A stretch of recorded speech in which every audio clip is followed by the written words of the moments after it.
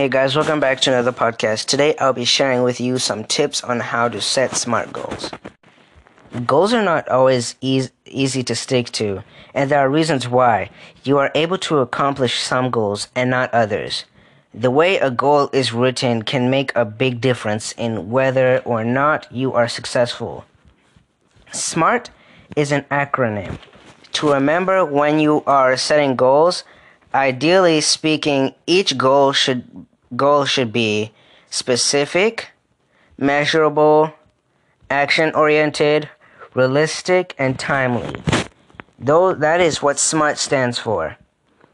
But for specific, an example for specific would be buying a pedometer and walking 10,000 steps every day for 3 months. That's specific.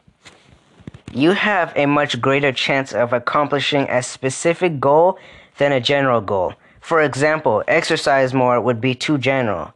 To make it more specific, try something like the goal in the box to write taking 10,000 steps every day. That's specific. Okay? Now measurable.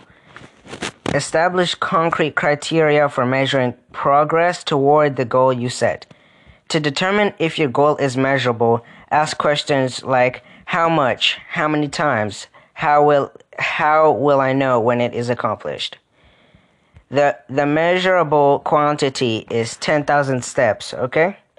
If that's the goal that you would have made. Now, action-oriented. Break down goals into actionable objectives to keep from becoming overwhelmed. Each object moves you closer to achieving your goal. The example focuses on 10,000 steps per day, giving you a daily objective. Now, realistic. Avoid setting unreasonable expectations. People do this all the time. You make goals that you know that you can't fulfill. So, make goals that you are able to do. That's what realistic stands for. So avoid setting unreasonable expectations. Personal and situational factors may influence the ability to reach a goal. Don't be afraid to have a high goal, but make sure that it is realistic. A high goal is frequently easier to reach than a low one, because a low goal doesn't get you very excited about accomplishing it.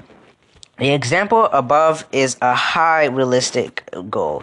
Plus, the American Heart Association recommends 10,000 steps a day. So, set a goal that you know you can complete. When you set a goal that you know you can complete, it'll be done. And make sure that you follow those steps in order so that you know that you're going to get the task complete. Now, timely. A goal should specify when the behavior or behaviors will be achieved. In the example above, there are 2 times walking every day and doing that for 3 months.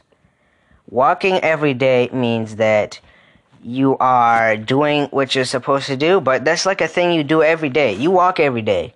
But walking 10,000 steps every day makes it different.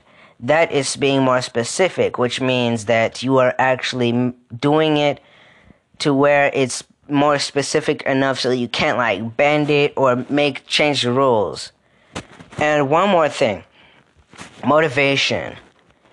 If you can't get do something well enough to where you're motivated enough, I can share with you some ways to get motivated. Check some of my previous podcasts so that you can see those. Thank you. And tune into my next podcast.